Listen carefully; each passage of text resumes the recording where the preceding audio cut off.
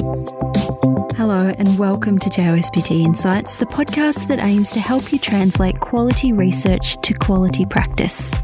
I'm Claire Ardern, the Editor-in-Chief of the Journal of Orthopaedic and Sports Physical Therapy. It's great to have you listening today.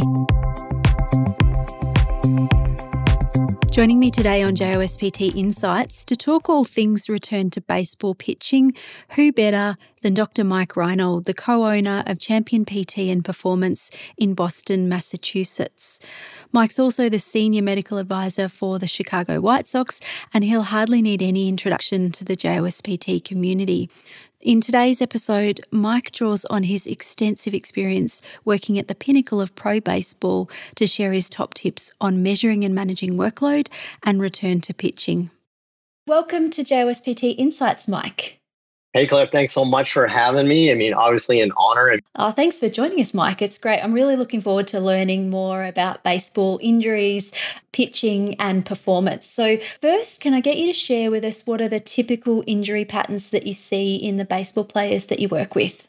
Yeah, the big thing, and if we're talking about pitchers and you look at the vast majority of injuries in the pitcher, of course, it's going to be shoulder elbow, right? So that's kind of like the no-brainers of that. I would say in the last 20 years over my career, we've evolved quite a bit. We used to be a ton of shoulder and a smaller amount, maybe 2/3 shoulder and about 1/3 elbow. And I think over time we've evolved that. I think we've done a really good job with our injury prevention programs, some of our arm care programs to really do a good job at protecting the shoulder. But what we're seeing now is this huge, significant increase in the amount of injuries we have to the elbow. So ulnar collateral ligament injuries or Tommy John injuries are probably our number one thing that we see. Oftentimes, once we see them, they're really hard to manage. Or it's probably too late. So they tend to go on to surgical reconstruction at some point. With the shoulder, what we're dealing with is we're usually dealing with some type of a hypermobile athlete that has some chronic acquired mobility on top of that. So we deal with tons of different injuries. It could be rotator cuff irritation or inflammation. It could be labral issues or capsule or anything really. It almost always comes down to the fact that they're hypermobile with poor dynamic control. And what proportion of these patients or athletes are having surgery versus managing without surgery? Well, we always want to see them and give it a shot first. I want to do two things when I evaluate you. One is I'm going to evaluate specifically your elbow, right? So I want to get a diagnosis. We'll do special tests, like that sort of thing. I want to figure out, your exact diagnosis of your elbow. We're going to have people come in. They're tired. They have had poor workloads. They're weak, they're tight, maybe they have poor mechanics. I think we want to try to chip away at some of those suboptimal things before we rush into surgery, especially the shoulder. I'd say maybe it's 50-50 with the elbow, because sometimes you just look and it's like, oh, okay, no, that's torn. It's torn, not much we can do there. A lot of times it's, let's see if we can take some stress off the elbow by optimizing your shoulder, for example. So I'd say for the shoulder, it's probably like 80-90% non-operatively managed nowadays. Today, we're going to really focus on the return to throwing or return to pitching side rather than the management of injuries. So I'm going to deliberately skip the management part. And clearly there's a whole stack of stuff that we can have on another podcast where we unpack all of the management that happens from the time the athlete first walks in the clinic to see you. Let's jump into the return to throwing or return to pitching program. So what are your guiding principles in return to pitching? There's two things that we look for to start a throwing program. It's are they medically cleared? Meaning, is the structure or tissue, is it past the point where it is now safe to resume a throwing progression? So especially if that's like post-operatively, for example, like is the new reconstructed ligament ready to start applying stress? Just because it's magically week 16 doesn't mean we can start throwing for you. So we also want them to be cleared physically. And the baseline things is, do you have your full range of motion? Do you have not just like baseline strength, but better than baseline strength? Because often your baseline strength is why you got hurt, right? So we need you stronger than that. Do you have enough strength? Are you able to go through all the progressions? But I hate to say it, I think the biggest aspect of return to play testing for us that we've still been doing for 20 years now is going through our rehab progression. And I know that's almost like a cop-out, right? But like if you look at it, there aren't a lot of good functional tests for the upper body. Nothing stresses the body like throwing. baseline strength to advanced strength, to dynamic strength, to speed strength, to power strength, right?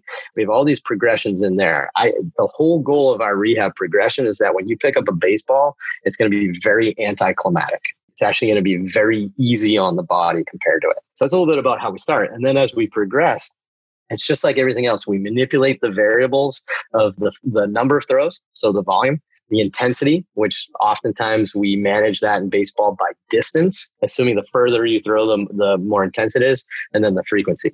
I'm going to give you guys a bit of a sneak peek, but also an admission interval throwing program. It is very medical.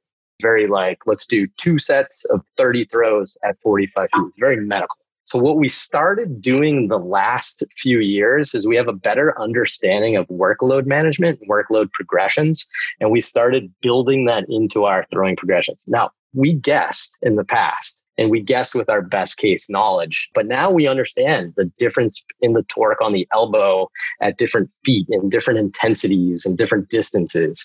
So we started to build that into our program, and we have a much more scientifically based interval throwing program that we're now currently using. Our original one that most everybody uses isn't perfect. It kind of spikes the workload a little bit too fast because of the volume. But more importantly for me, towards the end, it starts to plateau your chronic load. And that's right when you're about to get back in the competition. I want your chronic workload increasing towards the end. So we've completely revised that. And as we learn more, we kind of keep tweaking it. Nice. So let's talk a little bit let's break that down a bit and talk about specifics. So what are you manipulating? How are you doing it? And how are you measuring it? It all started when we started to get better biomechanical studies that looked at the stress on the body at different distances and intensities. And then we just use the means. And so we say like, all right, 120 feet is about this much stress. And then 150 feet is this much stress. We use those means to kind of come up with like a nice generic program that we can kind of use for everybody. That helped us get really close. There's a new device out now. There's some like IMUs that you can put into a sleeve. It's a sleeve with an accelerometer, like IMU that built into a chip that you put on your medial elbow, and it measures torque. And is it perfect? No, but it's really close. And we've published some studies. We published some in Sports Health that looked at the reliability of it. And we showed really good reliability equal to a gold standard of like a motion capture system. So it's reliable. And we started to actually measure the exact stress on the person throwing and make sure that we scripted out a progression based on your unique stress, right? Because me and you, we have completely different stress on our bodies with different throws. So we manipulate the number of throws, the distance, the intensity, but then, the frequency, we do it all the way together and we measure acute, chronic workload and the ratios of that to make sure that we're going up slowly over time and we're gradual and persistent. There's other low cost, easier ways to do it. You can use velocity, potentially maybe have like a pocket radar and measure velocity in there. And what sort of time frame are we talking about this happening over? Like, is it 4 weeks, 6 weeks, 10 weeks? Yeah, good question. It depends on the injury. So in my mind, there's short-term and long-term interval throwing programs. In a general sense with short-term, and this isn't always perfect, but a good rule of thumb for you if you're in the clinic is that for however many days that you are down from throwing is how many days it takes for us to progress back. So if you have a real easy injury that was we just took like 5, 6, 7 days off, we would take 5, 6, 7 days to ramp you back up to where you were. Right. And that you can say that for 21 days, 30 days. If you start getting a little bit like kind of longer than that, we go more to our long-term progressions. For post-operative, so again, Tommy John's probably like the easy one to talk about, but you can use this for all your shoulder stuff too. What we typically do is we have about a 6-month progression. So it's 6 months of throwing, but we break that up into 12-week chunks.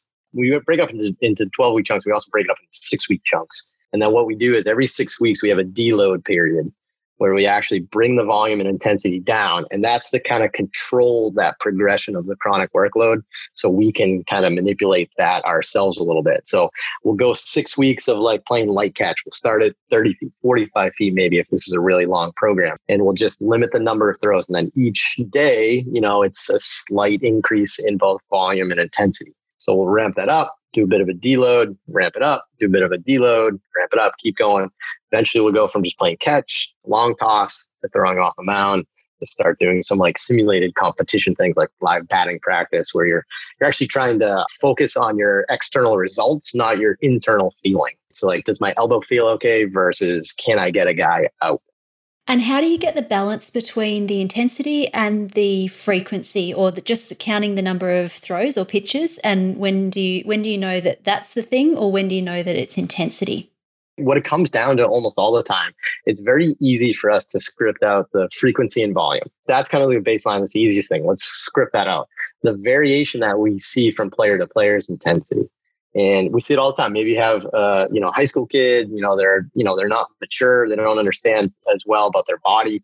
You're starting to play catch with them like on day one, and on their like fifth throw, they're throwing as hard as they can, like trying to like bury it into your chest. And you have to be like, whoa, whoa, whoa. So I play catch with my athletes still. And I think it's huge because you get to see the spin on the ball. You get to see the flight of the ball a little bit. You get to feel it. So you feel like the intensity that's coming. So I recommend you do that, or at least watch their throwing sessions. But I am now good at saying like, whoa, that's way too hard. Let's slow down a little bit. If you're not good at that yet, then by all means, use a little radar gun that you can measure kind of stress. There's no magic number. So find like the intensity that you think is appropriate for right now. It shouldn't be max effort.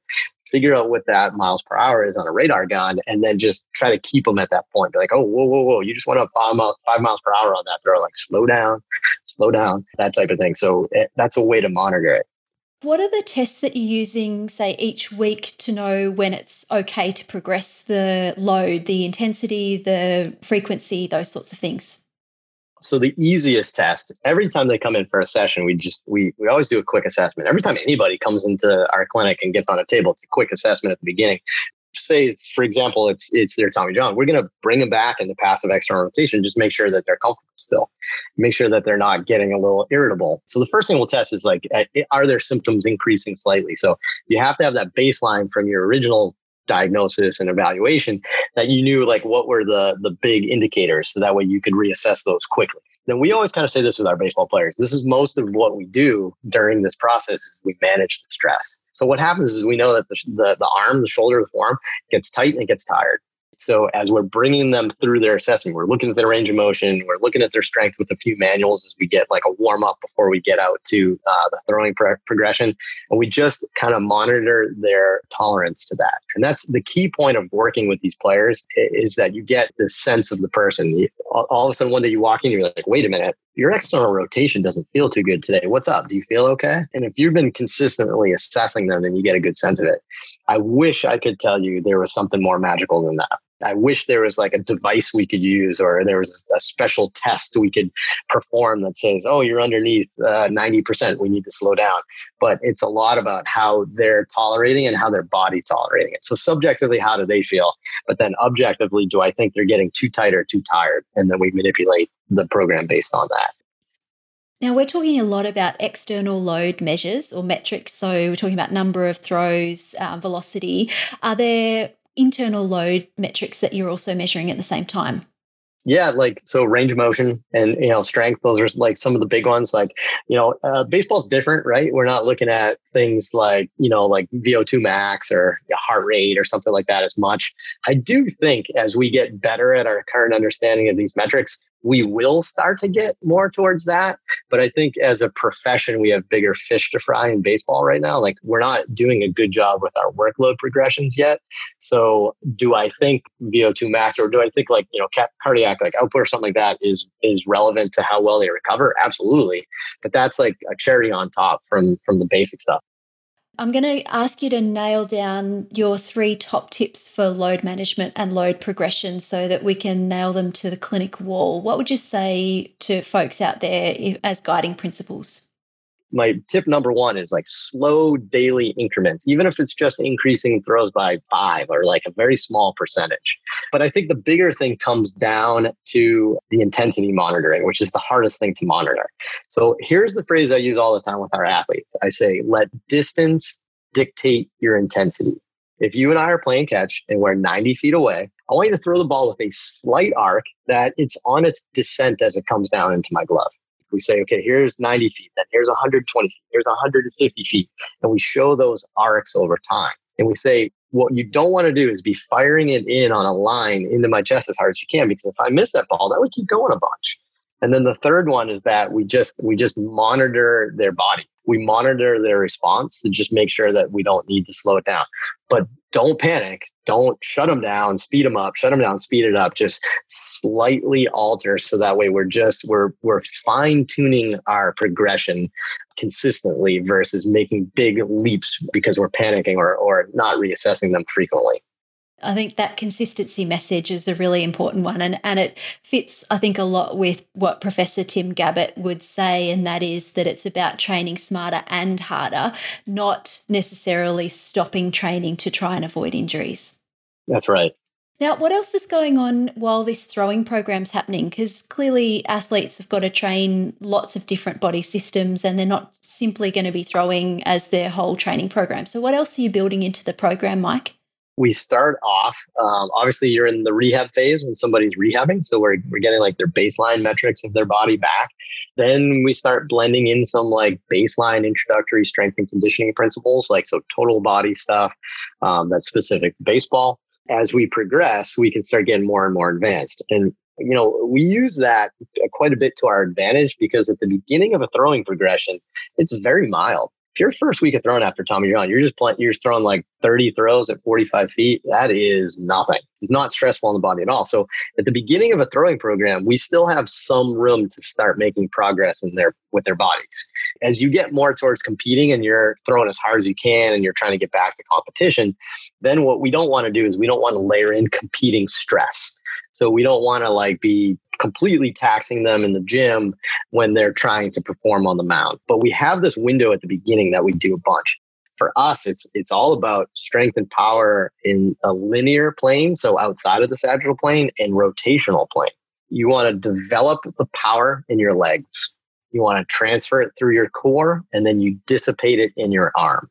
And that's how you make a pitch. So if you want to get better at pitching and you want to have more sound performance, get really strong legs that are ability to produce force, but produce force rapidly. So we have power, be able to transfer that appropriately. So good mobility between trunk hip separation, and then be able to transfer that without an energy leak, and then be able to dissipate it through your arm, but with good rotator cuff, scapular control, stuff like that. One of the challenges I think a lot of people find when they work with athletes who have had an injury that takes them away from their sport for a while is getting people to buy into the length of the program. And you talked about how, some of these athletes really want to throw really hard from the beginning, and you've got to just pull them back a bit. What tips would you share with folks listening for talking with athletes, building that relationship of rapport and trust, rather than getting frustrated and going too hard too early and ending up setting themselves back? I say it this way, in all honesty. I'm like, look, you hired me to get you back to pitching as fast as we can. That's my job. And we're going to do that. Nobody wants to buy an injury prevention program, but they'll buy a performance enhancement program. You know what the good part is? It's the same thing. I want you pitching at your best. This program is designed to take this long and get you to a point where you're pitching at your best. We underestimate the mental aspect of injuries. Yeah, and I think the other thing can be working closely with coaches and building that relationship with the coaching staff, because that can also be where pressure comes from. So what have you learnt over your many years of working at the top of sport, building those sorts of relationships with coaches or perhaps with other team clinicians? If you don't have buy-in from the whole team, so meaning the coach, the athlete, maybe the parent if it's a youth, and then the medical department, like the performance department, if you don't have buy-in from everybody, it's probably going to fail. For me, I tend to work with a lot of teams, right? So I'm part of a department that has the pitching coach, right? So if you work with a pro team, like we can just talk to our pitching coaches, or a college setting.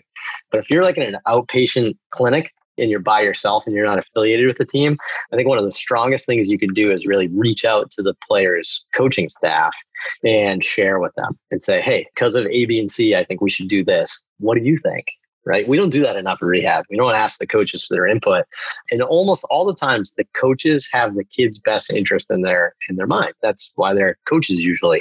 So sometimes they'll fight you if you don't communicate and you seem like you are the contrarian and you are uber conservative. Sometimes you have to articulate to the coaching staff why you think it's going to take that long to get proper buy-in. And then I think you're in a great position. I want to bring it back now to the tests that you're going to do that are going to guide your return to unrestricted participation. So this getting the athlete transitioning from working with you in rehab in the clinic to being back with the team and not seeing you anymore. What are the tests that you're doing that when you're saying, okay, you're ready to go back, I don't need to see you again? I think what you do is like when you can say that they're physical characteristics. So usually range of motion, strength, and then you have a sense of like dynamic stability and neuromuscular control because you've been doing drills with them and stuff. When you think that they're ready to graduate and get into just like a maintenance gym program, I think you can start to take that leap. But oftentimes we do that too early. And then what happens is they start focusing like their deadlift strength gets like really high, but their rotator cuff's still weak.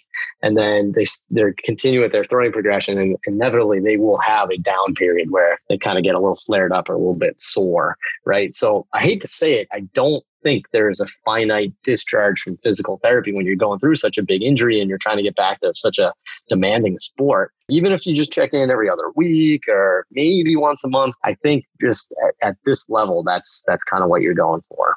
In the ideal world, that's a fantastic setup. And we recognise that lots of folks are working in private clinics where you've got a set number of visits, and what you would like to do is not necessarily what's dictated by the funding model. That's our caveat, but absolutely, I think this notion of being able to check in and out, and that's why working as a team clinician, being embedded within the team, gives you a really great opportunity to consistently influence an athlete's performance and an injury prevention program as well, because you're there and you're working with them all the time. Just remember, like insurance is designed to like get you back to like ADLs, not to pitching 90 miles an hour. I think they just got to keep that in mind. And look, that's part of your investment if you're trying to take your career to the next level and do this. Is you got to understand that it's not going to be 12 visits. That's very unrealistic. Let's talk about injury prevention and performance. And I like the idea of this being on a continuum rather than being a dichotomy or an either or. What are your top tips for folks who are aiming to help athletes stay injury free after their shoulder or elbow injury? The problem with our current generation baseball is that we then do these programs all winter designed to get better.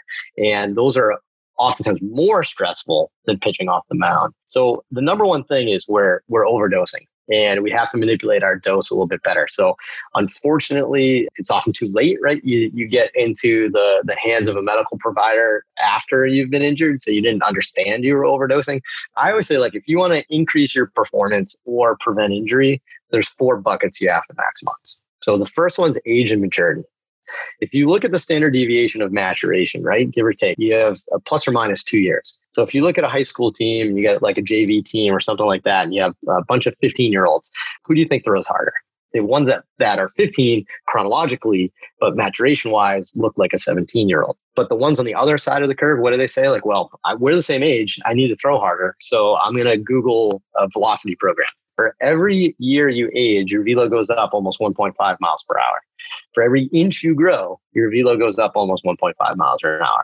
That's your number one bucket you got to maximize. And before that, don't push the limits because you got to get bigger and stronger. Number 2 is strength and conditioning. And some of the principles we talked about, you have to build it in a baseball specific way. Number 3 is arm care. You have to have a really strong and stable rotator cuff, scapular strength, those types of things. And then finally, 4 is throwing. You got to have good sound mechanics. Thanks a ton, Mike, for sharing some great tips, blending your wealth of clinical experience with excellent knowledge of the research. It's been a pleasure having you on JOSPT Insights today. Thank you so much. I appreciate obviously being involved, and keep up the great work. Thank you so much.